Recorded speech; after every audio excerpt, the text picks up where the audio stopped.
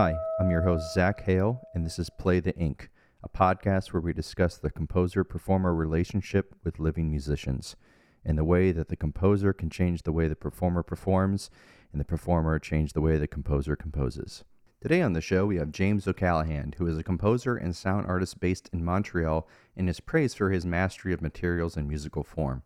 Originally from Mount Curie, British Columbia, he received a Master of Music degree in composition from McGill University in 2014, studying with Philippe Leroux, and received a Bachelor of Fine Arts honors degree from Simon Fraser University in 2011. He also co-founded the Montreal Contemporary Music Lab, served on the Artistic Committee of Codexis, and served as a national counselor of the Canadian League of Composers. Next, we have flautist Jeffrey Stonehouse, who is a co-founder and artistic director of Ensemble Permeable, a new music group formed in 2010 whose mandate is to promote music by emerging Canadian and Quebecois composers. A proud ambassador of local contemporary music, the ensemble is the winner of the Opus 23rd edition Performer of the Year Prize and was nominated for the Juno 2020 Prize, Classical Album of the Year, Solo or Chamber Music, for their album Alone and Unalone in partnership with composer James O'Callahan. He is the winner of the Soundscape International Festival Performer Prize and is currently interim flautist with the Nouvel Ensemble Moderne and serves as an administrator on the board of Groupe Le Vivier. He holds degrees from McGill University, Conservatoire de Musique de Montréal, and Wilfrid Laurier University. So we're going to talk to each of you individually first, just to see your path in music. So I wanted to start with James, and it's something interesting for me because just reading about you a bit online, I don't believe that you say you've played an instrument. You didn't learn an instrument in school. So how did you get into music? And you can correct me if I'm wrong with that instrument part. But how did you get into music and then kind of go into the university and do all that stuff? Thanks so much for having us on, Zach. It's a pleasure to be here. In terms of my musical background, I grew up in a tiny little town called Mount Currie, Pemberton area. It's a bit north of Whistler in British Columbia. And didn't have too much access to things like music lessons there. Apparently there was one piano teacher in town who was really mean, so my parents didn't want me to enroll with them. And so didn't really have any music in my early life until we moved to the city, Vancouver. And it wasn't really until my undergraduate that I started to study music. And I took a course in electroacoustic music at Simon Fraser University, not really knowing what it was, but at that time I had started really to get into like electronic dance music, and I was kind of making some on my own through a tracker that I downloaded online, very self-taught. And as I was doing this for fun, I found that I kind of wasn't so interested in coming up with tunes and things like that, but I was really interested in working on the sound. And so like, I thought maybe I'd go into production or something like that. And discovering electroacoustic music, where there's a whole world of art that's based around that, was so exciting to me. And so that was really my hook into music. And then at the time at Simon Fraser, it was a requirement to also take instrumental composition classes, which I took at first begrudgingly, but I really fell in love with the process of collaboration, where in electronic music, you have immediate feedback on the sound that you're working on. You can kind of sculpt as you go.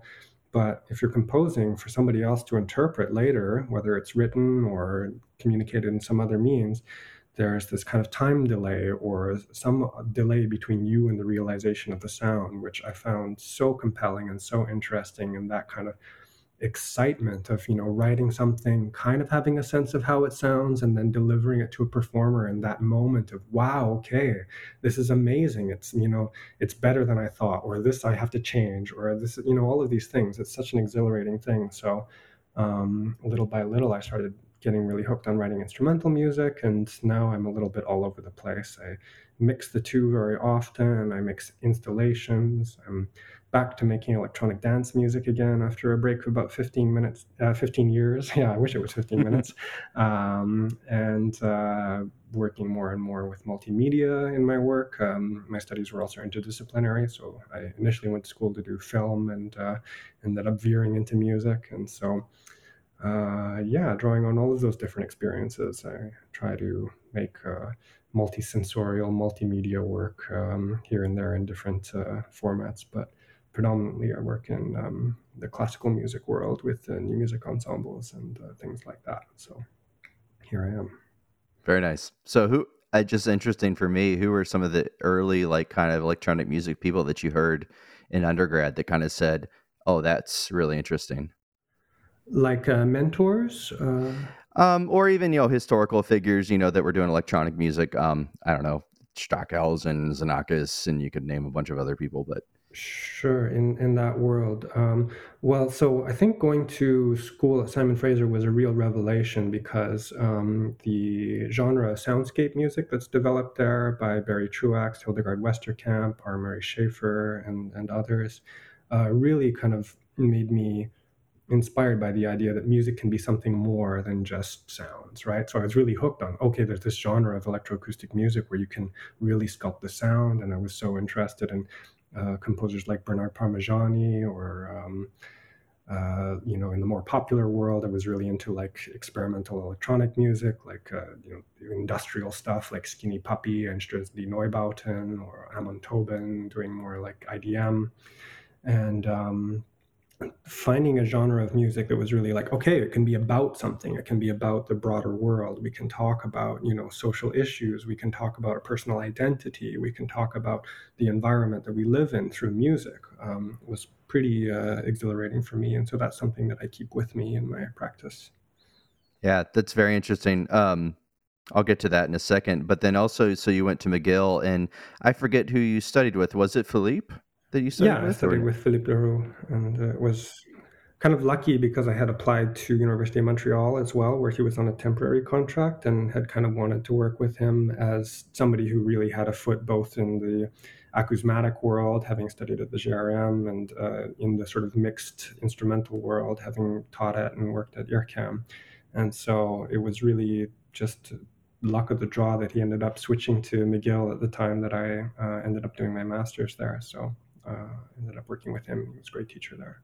Very cool. Yeah, like I said, he was on the last, or not the last one, the second episode we had, and that was something to me, was very interesting. That he was like, yeah, basically acousmatic or whatever, electronic music kind of person, and that's where all of his inspiration comes from. So that's interesting because I feel that way in your music too. When I listen to it, it's very similar in that kind of way, where it comes from that.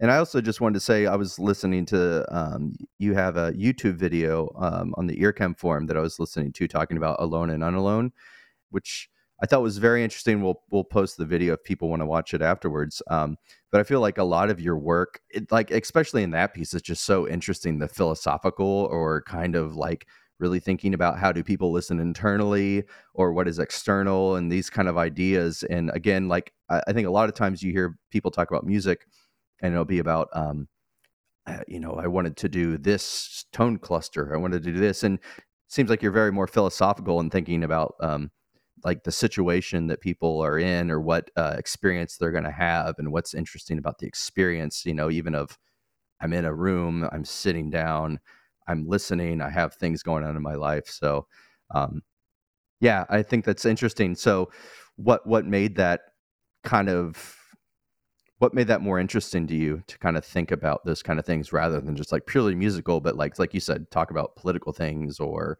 philosophical things or whatever like that? Gee, I don't know. I think I can't help myself, right? Maybe it's some, a byproduct of like having had, thanks to having had an interdisciplinary education, I have a lot to draw upon and a lot of interests that I'm, quite inquisitive about. So, connecting to all of those different things, whether it's, performing arts, philosophy, theater, political science, like social experiences, like all of those things are nourish me and are how bodies move in space, all of this stuff, right? So all of those questions were a lot more interesting to me in my studies than going into the kind of hermetic experience that we often have in music pedagogy, where it's like, okay, now let's just look at these notes on the page and see what the relationship between them is, like it's so Hmm. divorced from how I experienced music, going to concerts, that I think that, can't, like I said, I can't help myself. Very nice. Well, then we'll go to Jeff, who is, our performer in this. So we always have a composer and then a performer. So we'll talk to Jeff about performing. So you're a flautist, and I think I said that right. I know that people say flutist or flautist. I pick flautist, so I'm just going to go with that one. You go with whichever you prefer. Feels Flutist good. in North America tends to happen pretty often too. But Yeah. So I'll go with flautist. But interested, like, how you got into music, kind of what made you do that, and what made you get into new music, and then eventually, want to create your own ensemble, which is Ensemble Permeable. Yeah, well, contrary to James, I think my experience with music was actually quite a traditional one. For my parents, it was really important that each of their kids had, the traditional piano lessons. So that's where I started, was on the piano. I hated it. I was terrible. But at home, one of the basic rules was you had to take music lessons. So somehow I wound up at the flute after going to some community band clinic for the instrument, and eventually wound up studying at university. At Wilfrid Laurier was probably where I first really fell in love with new music, and also with the process of collaborating with composers. At Wilfrid Laurier, so it's in Waterloo, Ontario, and every 2 weeks there was a student composers concert. And as of my first year there, for whatever reason, a lot of my social circle included a lot of composers, and since I was a performer, interested and open to playing their works, it became like kind of a ritual every month that I would learn tons of pieces for these student composer concerts. And I think that that's where it started for me. So I did that all through my undergrad. And when I moved to Montreal at the Conservatoire, so the Montreal Conservatoire, I was kind of more in an orchestral profile for the beginning, and the playing new music was something that I didn't have for probably the first 2 years in Montreal, and I really missed it. And that's when I met the other players in Ensemble Permeable in a contemporary music class at the Conservatoire. And I've always had sort of I don't know, some kind of desire to start things and to create events. And while I was in my master's, that turned into a concert series that was hosted in my house. It was a loft. And so that sort of snowballed into sort of the ensemble.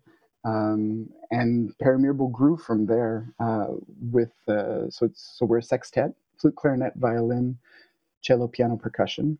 And Zach, you've played with us. You're on one of our albums. This is true. Yeah. So yeah, I think that through new music, I discovered that I could sort of realize this need that I have to create new things, to mobilize groups, to just get things happening. It's something that I've always, I don't know, it's something that I've always enjoyed. Cool. So it's interesting. So I guess that's pretty amazing. So you said every 2 weeks at Wilfrid Laurier they had a composers concert. I mean, I don't know if they still do. I don't know if they still do that, but it what it meant actually was that both performers and composers were required super early to learn how to organize rehearsals, how to structure their time, how to get groups together, which is something that later on in life, once we leave school, it becomes something that's, if you don't have those skills, nothing's going to happen for you in the first couple of years out of school.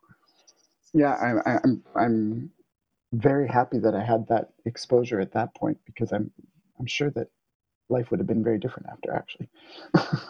Yeah, I have to say, I mean, having played with you, like you said, for, I think it was between like 2013 and 16, maybe around there, 2015, right. somewhere in that area.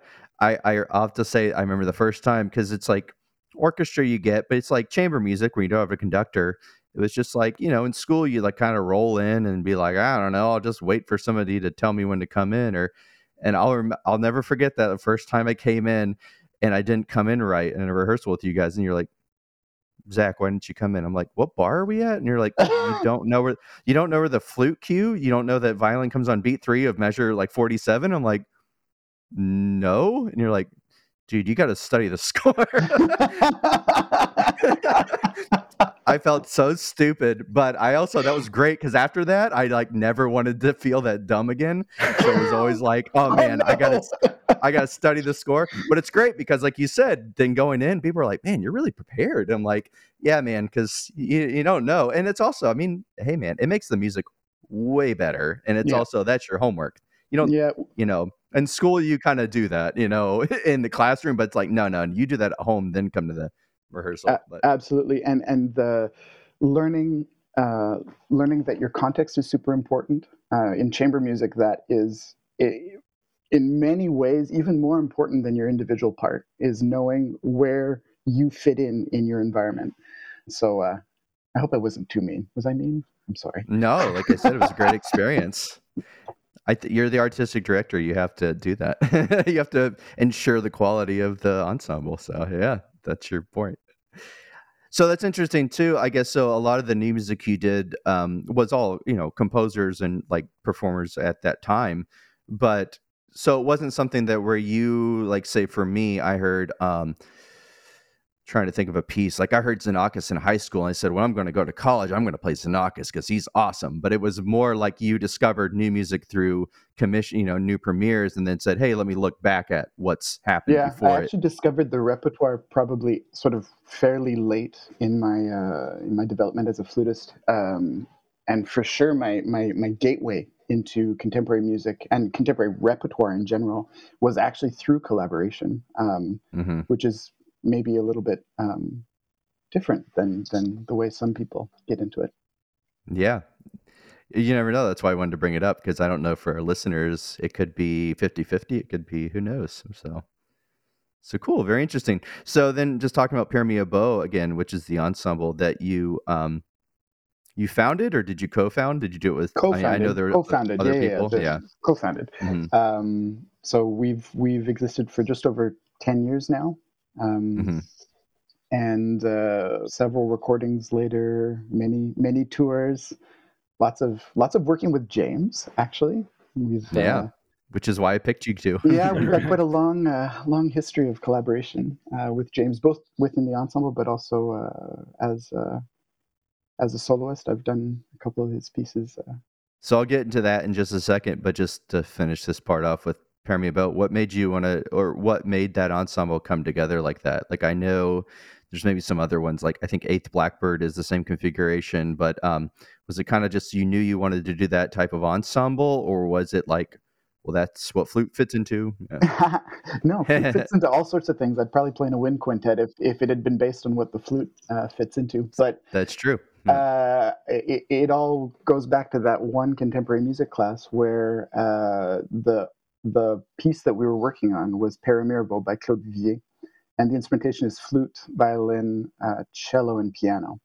So that was the initial.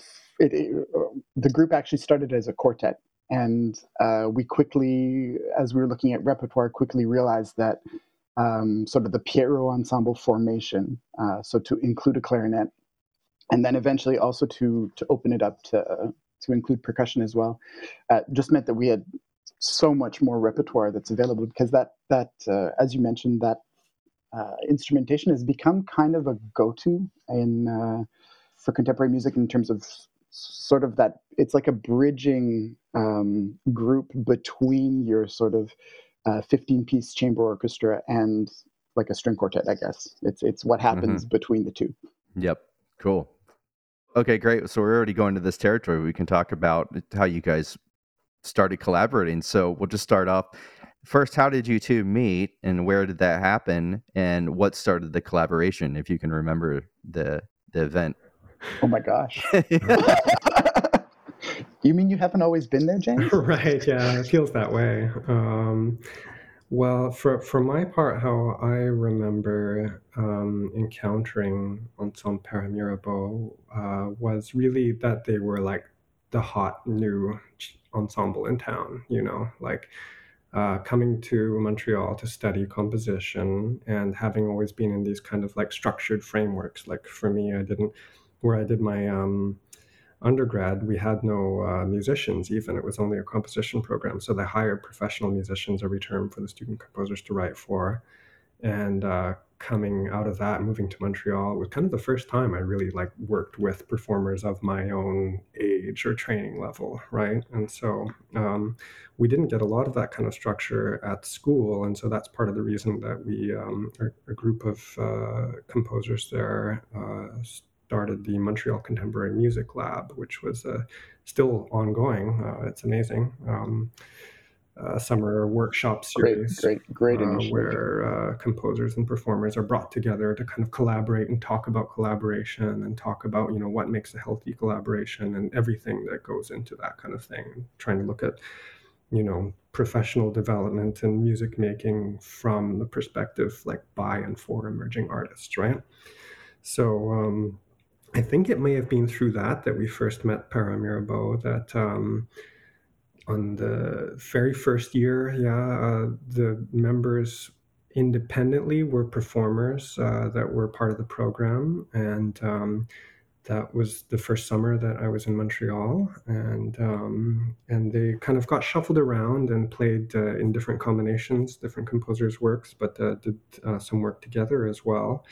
And that's at least how I kind of started to work with them. And then from there, I think it was just we knew who each other were, and I started to do tech for some of their concerts because I started to become known as a person who could handle sound equipment and run live sound for chamber music. So I helped them out with a few shows like that. And I think a little ways down the road, it was Gabrielle Gingras, the original pianist of the ensemble, who, Jeff brought her up to me and said, "I think Gabrielle has something that she wants to say to you," after like one show that we had done together where I was the tech, and she said, "James, would you write us a piece?" And so that was one of my first commissions, actually, really, from an ensemble. I had like maybe a couple before then, but very early kind of, right And out that of was the on gate. one of our very first programs that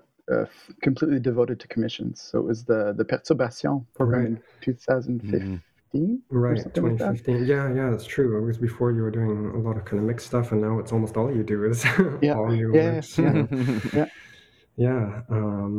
So that was great to be involved in that, and from having had a kind of working relationship already through these other things, I felt already quite kind of comfortable with the ensemble and knew what they were capable of. And so like right out of the get-go, I thought this is a group that I can make things happen with and I can take risks with. And so from the beginning, I've always just felt so empowered and excited to work with this group. And I think that we feed off of that energy. I mean, I think Jeff describes himself well as somebody who like really likes to make things happen and make events and make people feel invited. And so that just working with that energy is so inspiring and motivating. Yeah, the feeling's mutual though, because I remember very clearly that one of the first things that you did with us in working towards that first piece, Among Amas, you had us all in a small room at the conservatory recording. I remember there being a fight scene. I remember there was their footsteps throwing things. Anyway, it was this all kinds of malarkey. Exactly. This very I don't know. I think we felt so we trusted you to go places that maybe we wouldn't have with someone else, perhaps. So that's crazy. That was the first one. I didn't realize that because I think I remember playing something. I forget, it was a room somewhere where it was like an audition, and I think it was for Paramirabeau. I wasn't playing in it, I don't think, or maybe I played one piece, but I think we played that because I remember helping you set up the equipment, James, and I can't remember where it was. But now I'm thinking about it, I was like, that probably was 2015. Wow. Yeah, well, It's like I don't know whether that was the premiere or not that you would have helped. Maybe you did, but we definitely played that piece a lot in the subsequent years. It's one of from our repertoire. It's probably one of the pieces that we've performed the most frequently, actually. And similarly, it's, I think, my most performed work of chamber music. So that just goes to show the kind of strength of the collaboration that we have, and the kind of risk taking that we do, because I wrote that work very much with the idea this will never be played again. You know, we say in new music, often the world premiere is often also the world derniere. But like with this piece, I went in with that, like, okay, this is how it is. You know, I'm not going to try to like minimize my vision for this to make it something that's transportable. I'm obsessed with this space that the work was going to be premiered in, the Chapelle Historique de Bon Pasteur.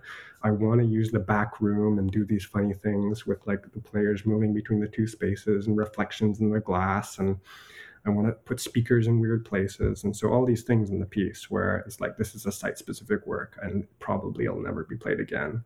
And since then, it's, you know, Jeff's come up with all kinds of interesting solutions for ways of replicating the experience or transforming the experience of the work into other spaces. And I've had to do the same since more and more groups are wanting to play it all over the world. So it's, thanks to Jeff's fearlessness in part that I felt emboldened to take risks with this work. And that energy we have together makes, I think, makes the magic happen. So it's great to work with them.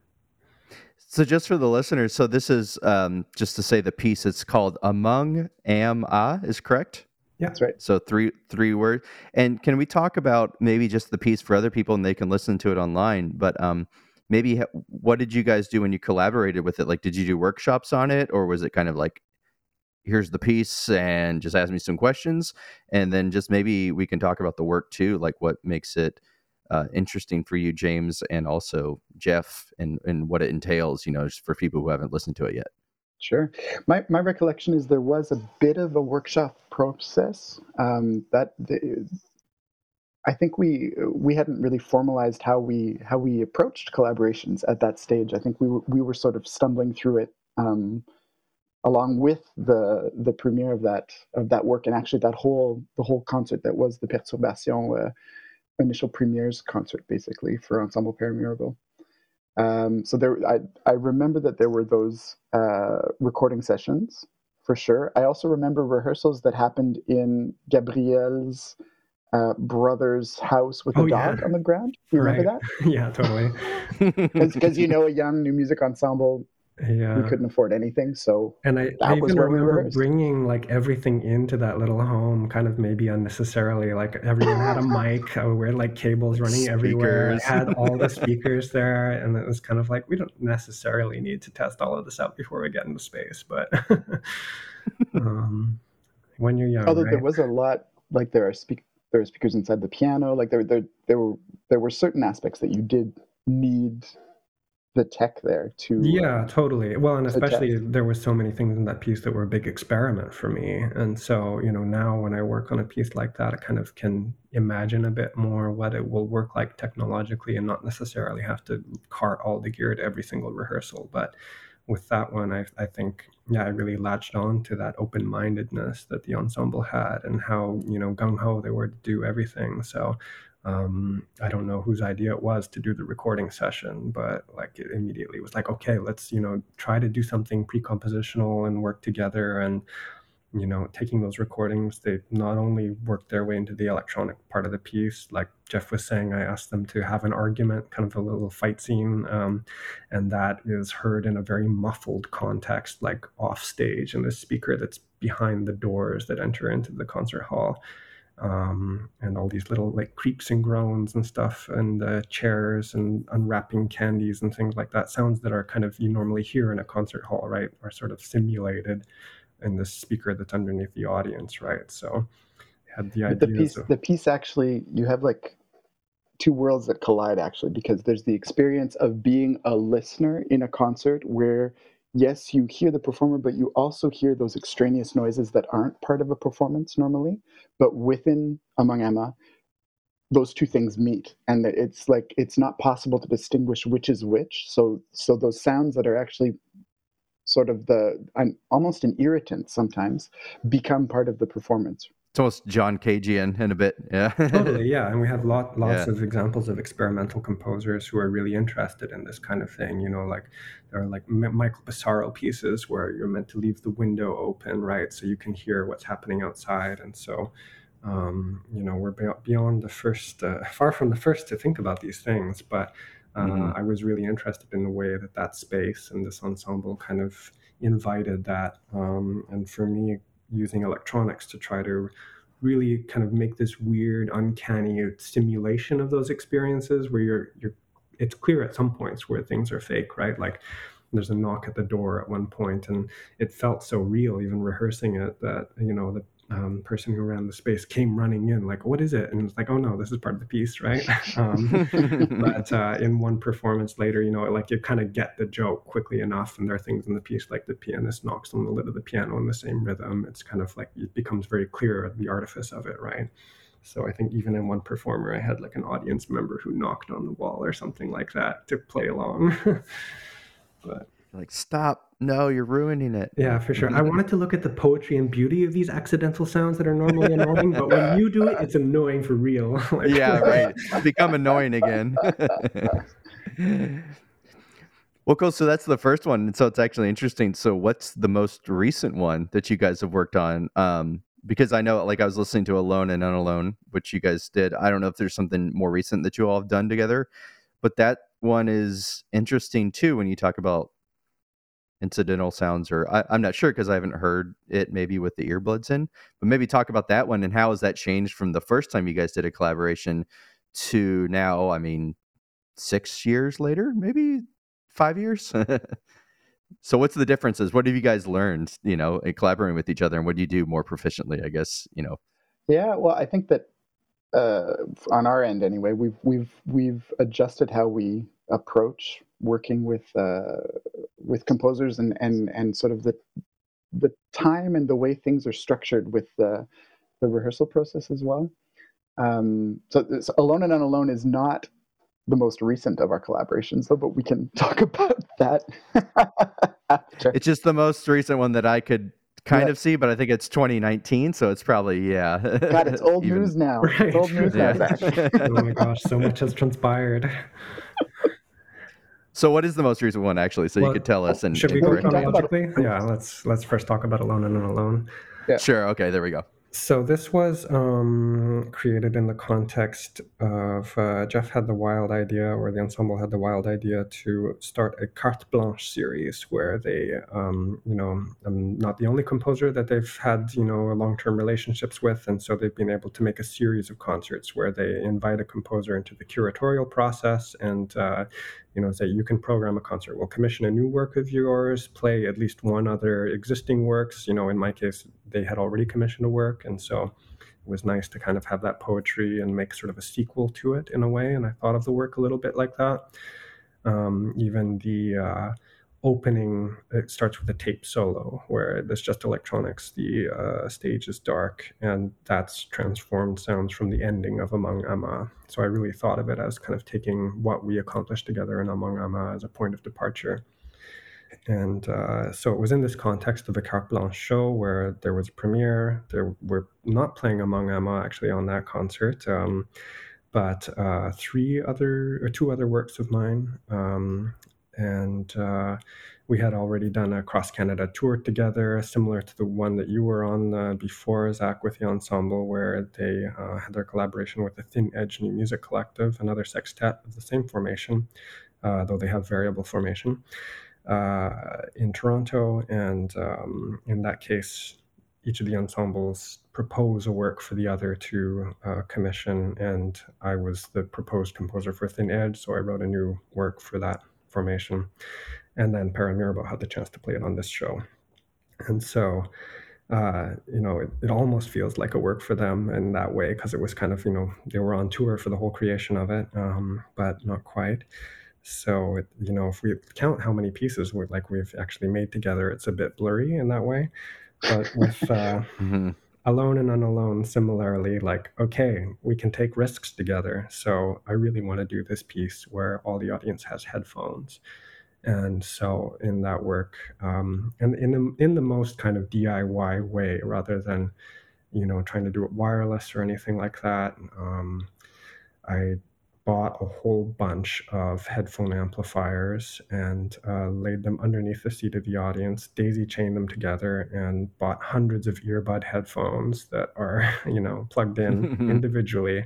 And so the whole audience has these earbud headphones and can hear certain sounds that are amplified from the ensemble at different moments, different electronics that kind of come in and out and move between the interior space that you're listening to in the headphones versus the shared space of the concert hall, whether that's acoustic or electroacoustic. And so you have all these different dimensions of spatiality with a piece, and that involves also like this same kind of disruption of the theater, of the concert, the ritual. Performers walk on stage bit by bit. They have these kind of theatrical things that they need to do, working with everyday objects that are amplified. They whisper and they rub paper into the microphones. The piece is very inspired by ASMR.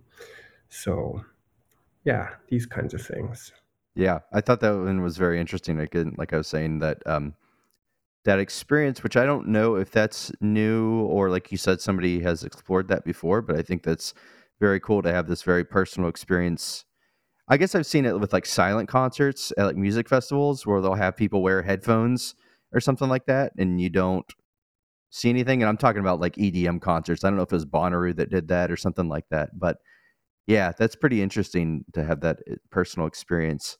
And I think it's interesting too because I had that idea, but again, I heard this recently on a podcast or something. It's like ideas are a dime a dozen. Actually doing them, executing is what matters. So I never did this, but I always thought that would be interesting if you did that with radio and you could switch between signals and hear different aspects of the work. But that seems like a lot of work. So, but if you ever want to take that idea, you can do it. It just seems like, yeah, probably easier, like you said, very DIY to just be like, I'm just going to daisy chain this and make this work.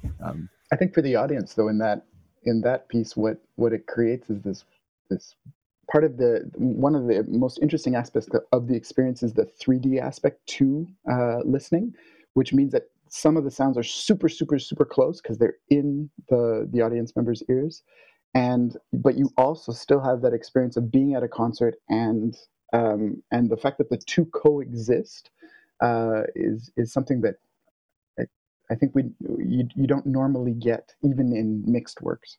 Yeah, because it's like the speakers way over there, and then the ensembles in the front, and now you have something that's like Even here. closer, yeah, in your Yeah, head, and basically. which that's, I mean, like you said, spatiality, even like, because you can kind of, I think if people watch that Earcam forum video that I watched you talk about, James, where you can kind of say, oh, you can kind of get away with that, a little bit with like frequency spectrum. If it's like really high, it's like makes it feel like it's closer, or lower things don't come as close to you. You can get away with that kind of trickery, but this is like actually like, yeah, it's right there in your earbud, instead. So very In cool. your brain. But we've had to think about those kinds of, that trickery, and how to simulate those experiences, because these are concert works. But the next thing we did in our collaboration after this show was to go the very next week, I think, into the studio and record a record that included this piece plus the other ones that we had worked on. So immediately faced with this, like, what are these pieces if you don't have all this theatricality, if you don't have this different kind of spatialization? And so we had to come up with all kinds of funny solutions to make the pieces exist differently on the recorded medium. And that involved like being in the studio and recording footsteps and chairs squeaking and things like that, which kind of a nice full circle experience from that initial recording session of Among Emma as part of the compositional process. And it's like, okay, now those things we recorded so long ago made it into the electronics of the piece and then into the score for what the performers have to do. And now we're recording it again for this other recorded document. So there was something beautiful about that poetry of experience for that project, be able to kind of come back into the studio on the other end of it and make something together. But for us to delve even deeper into your work, James, because yes, by that stage, yet we commissioned the two works, but it also opened the door to really explore all of your quintets and sextets that you had at that particular time. I know that there have been a few written since. Right. Yeah. As you were saying, the formation that you have is really one of the most common for new music. So I think it's the seventh Pierrot percussion piece that I finished most recently. So. Well, before we talk about the newest one, like you said we were going to, but that's actually a question I had, and I didn't go down to it, but you kind of touched on that. That's interesting. How did you actually do that in the recording studio? Because I think you said that there was 3 groups of people, like in ear like groups that you could do, and I'm guessing that you had to pick one of them, correct? Because you can't have the experience of everybody. That's just part of the thing. So you have to, I guess, pick and choose. So what did you do in that case to make this what were the techniques you used to make this work on a record? Well, as far as that is concerned, you're right to say that in the piece there are 3 different listening groups, and like at one moment, one group will hear like the sounds of cloth against Viviana's cello, while somebody else hears Victor take apart his clarinet and whisper into the microphone. And another group will hear Jeff take apart his flute and talk about that into the microphone, right? But in the record, you hear all of it, right? And so it's kind of a more omniscient listening experience than you get in the concert, except for me, because when I mix the piece live, I have headphones in as well, and I get all of the signals. So if anything, you're stimulating the composer's ear view into the piece, if you like, for the record.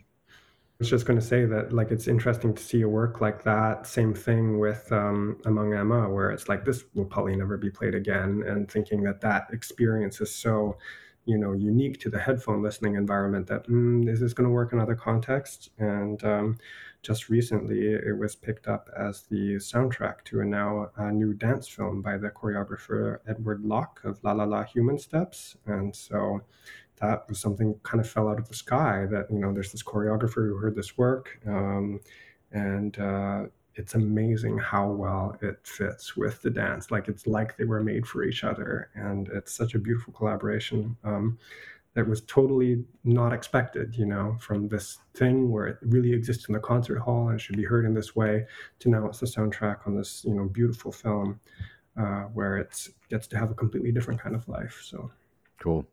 So what's the newest one that then you guys were saying? So Among or Alone and Unalone is not the most recent. So what is the most recent thing you guys have worked to get together on? So we just got back from a tour in France, actually, I guess a couple weeks ago, on a project called Confluence, which involved Paramirabeau plus 2 French ensembles, so Proxima Centauri and Hanatsu Mirror, from Bordeaux and Strasbourg, respectfully. And we commissioned James to write a piece for the 14 musicians with this time, so electronics, but also video.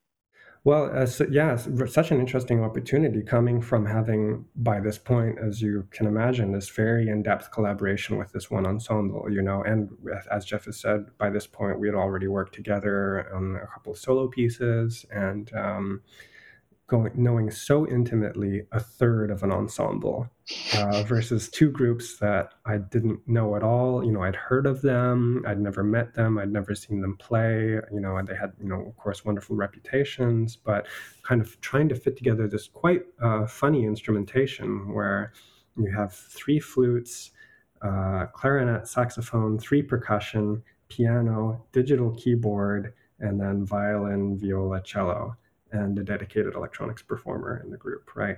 So between the 3 ensembles, this is what you get, which is like a kind of lopsided sort of, sinfonietta chamber ensemble kind of thing, right?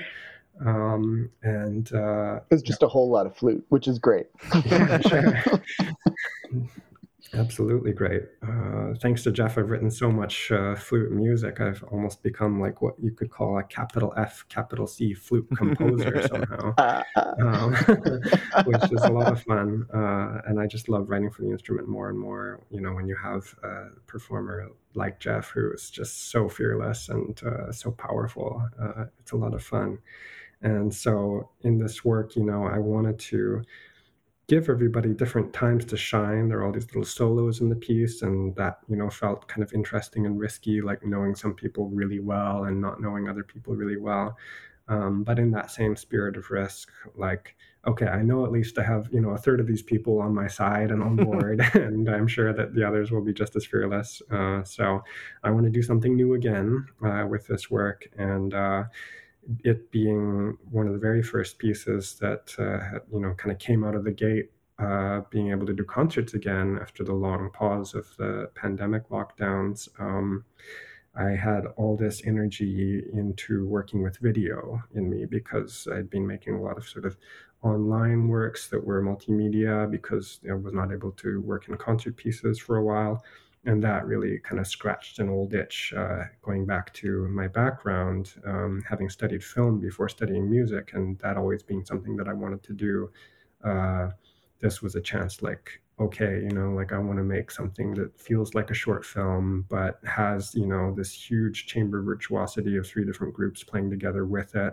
And can I make this happen? Right. I think that I can with, the people that I'm working with. So, yeah, huge experiment, huge learning experience, but put all our heart and soul into it. And I think we really pulled something off that was really a lot of fun to work on with four other amazing composers, one other from Montreal and three that are based in France. And so exciting to go on this tour in France and Quebec with these amazing people. An amazing experience because also the aspect of international collaboration was really interesting as well. Different ways of working, different ways of approaching the rehearsal process, for example. The project had a full 10 days at Loara, which is basically a devoted residency space in Bordeaux for the creation of new projects. So we had the lights, we had the staging director, we had everything going on all at the same time for 10 days. So it's quite a trip. Wow. Quite a trip.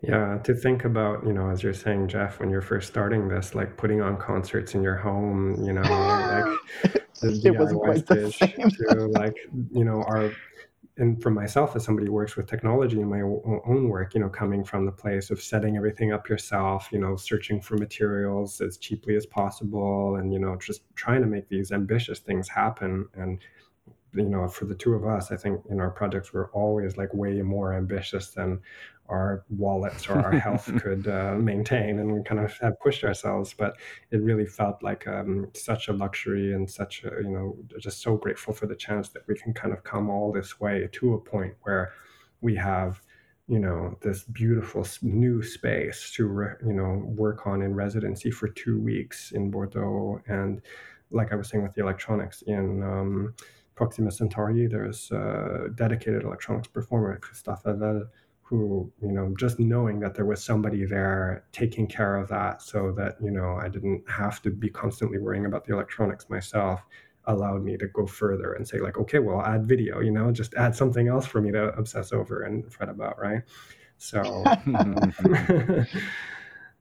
yeah, I think that's part of what makes this collaboration so rich, is that we keep pushing ourselves farther and getting more and more resources to be able to dream bigger and bigger. And I'm just so grateful for that. Wow, very cool. So that actually fits into great to one of the questions I had.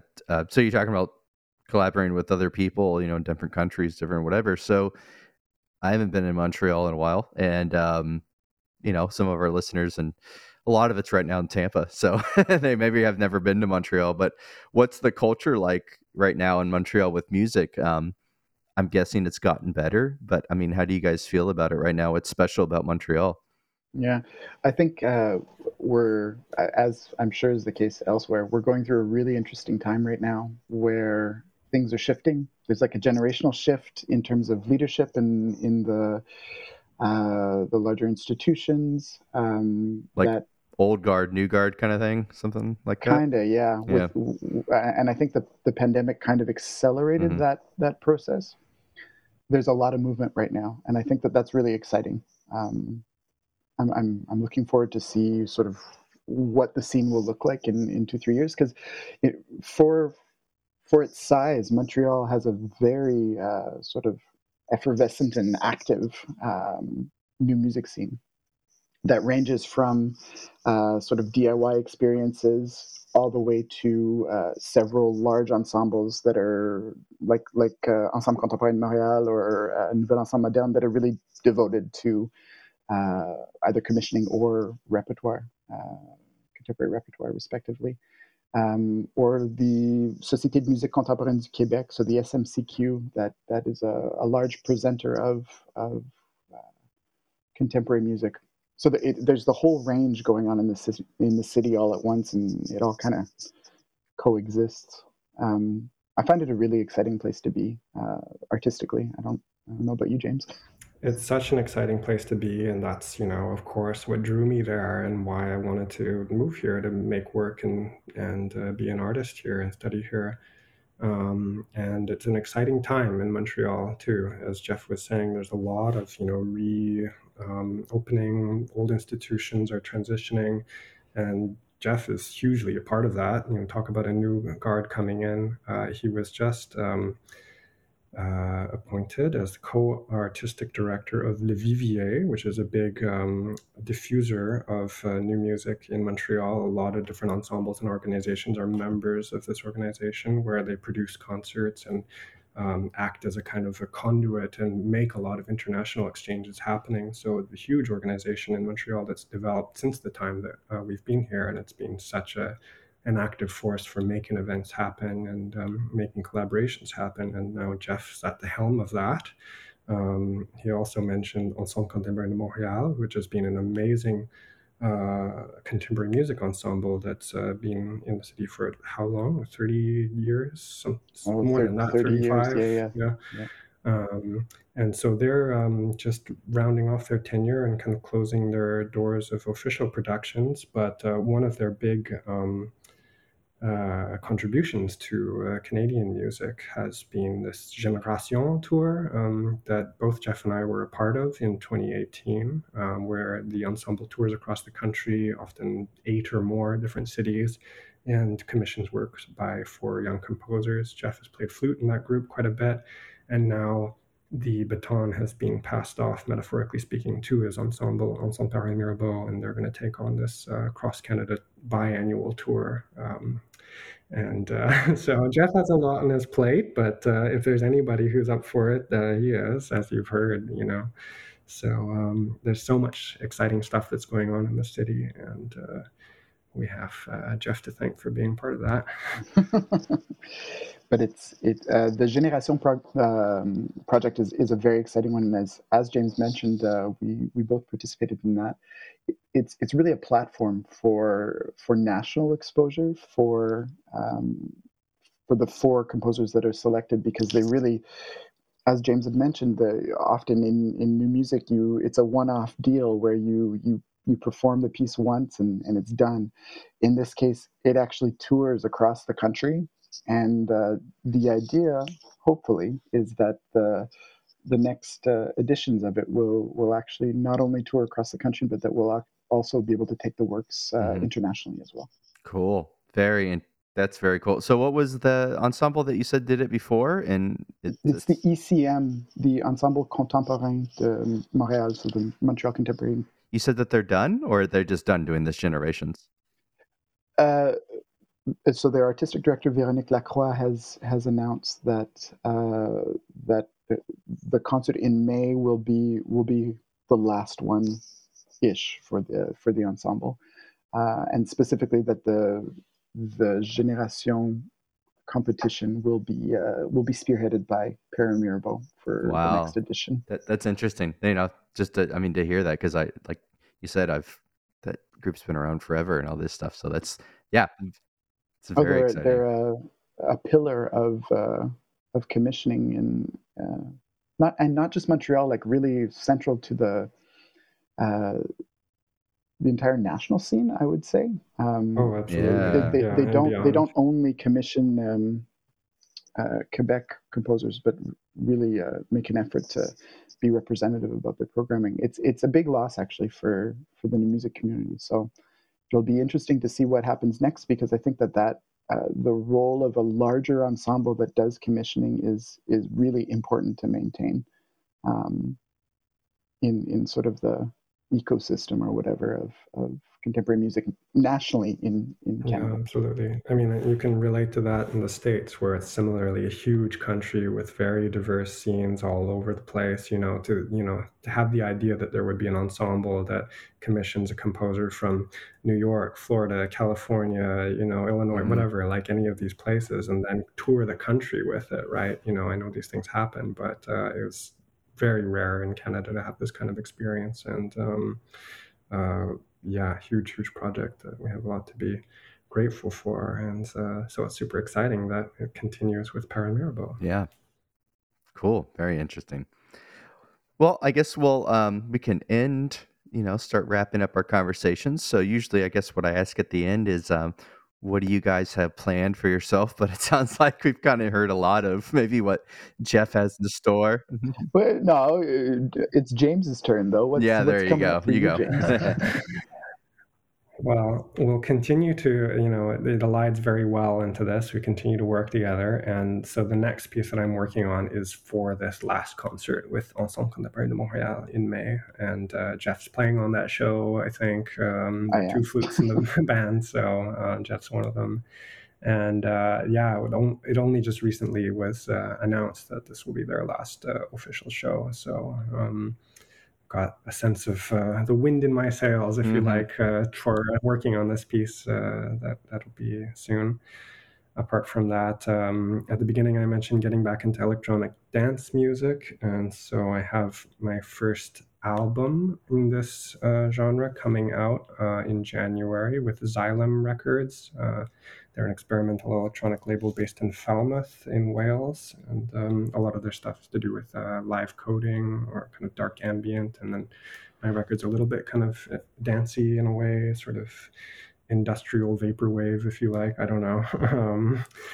But that's exciting. And otherwise, keeping going with lots and lots of projects. I'm a busy composer, so I have a lot to be grateful for as far as that goes. And Cool. I want to hear your classical stuff or whatever contemporary art music, but I really want to listen to your IDM or EDM stuff or whatever the genre is that you say. But yeah, that's interesting stuff. I've always liked Audiker or like Venetian snares and all that kind of cool. Sure. Love it. I guess we should also mention that there's in fall of 2022, if all goes as planned, I'll be releasing my first solo flute album actually, and two of James's pieces will be on that album. So we've actually already done the studio time for it. Yeah. Oh, so it's recorded. Mix the recordings. It's already recorded. Yeah. So are those with electronics, or are they just pure flute, or are they all mixed works? Oh, they're with electronics. Yeah, okay. That's what I figured, but figured I should ask. Cool. So that's it. That's up for you, Jeff, is the flute thing. I mean, that's all you got going on is the flute, and No, there's lots going on, but that's for me individually, definitely the solo album. The highlight. Getting that all I figured out is pretty much the highlight. Yeah. Cool. Awesome. Well, unless there's anything else you guys would want to mention, I think we're good to go. So I guess I'll just put in a last plug. Sure. Just drawing the thread. One of the pieces on that record that was co-commissioned by Jeff, Doubt is a Way of Knowing. It will be performed in Montreal in February.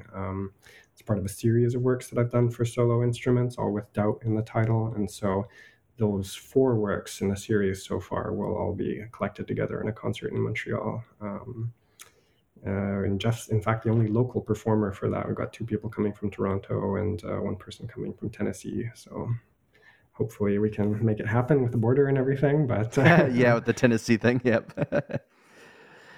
Well, I hope you guys, I would like to see you, hopefully, if our festival goes well in March so it's called Contemporary Art Music Project Camp, that's sponsoring this podcast and all that.